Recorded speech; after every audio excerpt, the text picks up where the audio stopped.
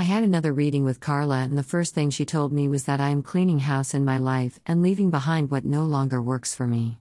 She stated this is an all or nothing time for you, either it works or it doesn't.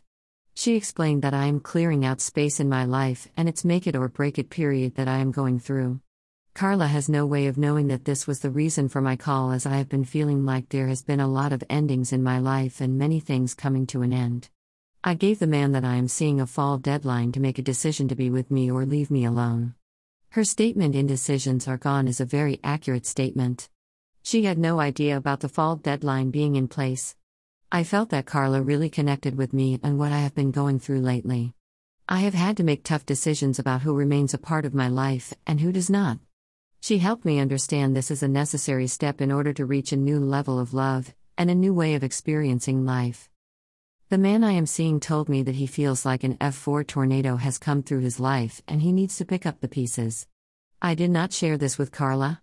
In the reading, she explained that the man I am seeing feels overwhelmed and can barely handle what he has at the moment. Carla had no way of knowing his statement to me and how he felt. She confirmed that he wants to make a change in his life and is tempted to leave everything behind and go for it.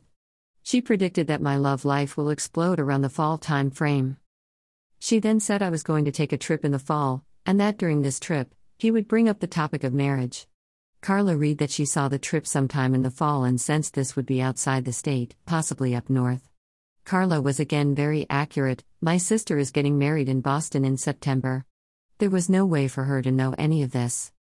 She stated the fall was going to be filled with many changes.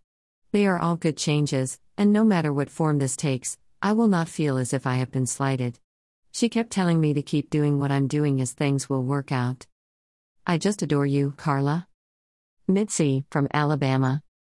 Psychic Reading Testimonials.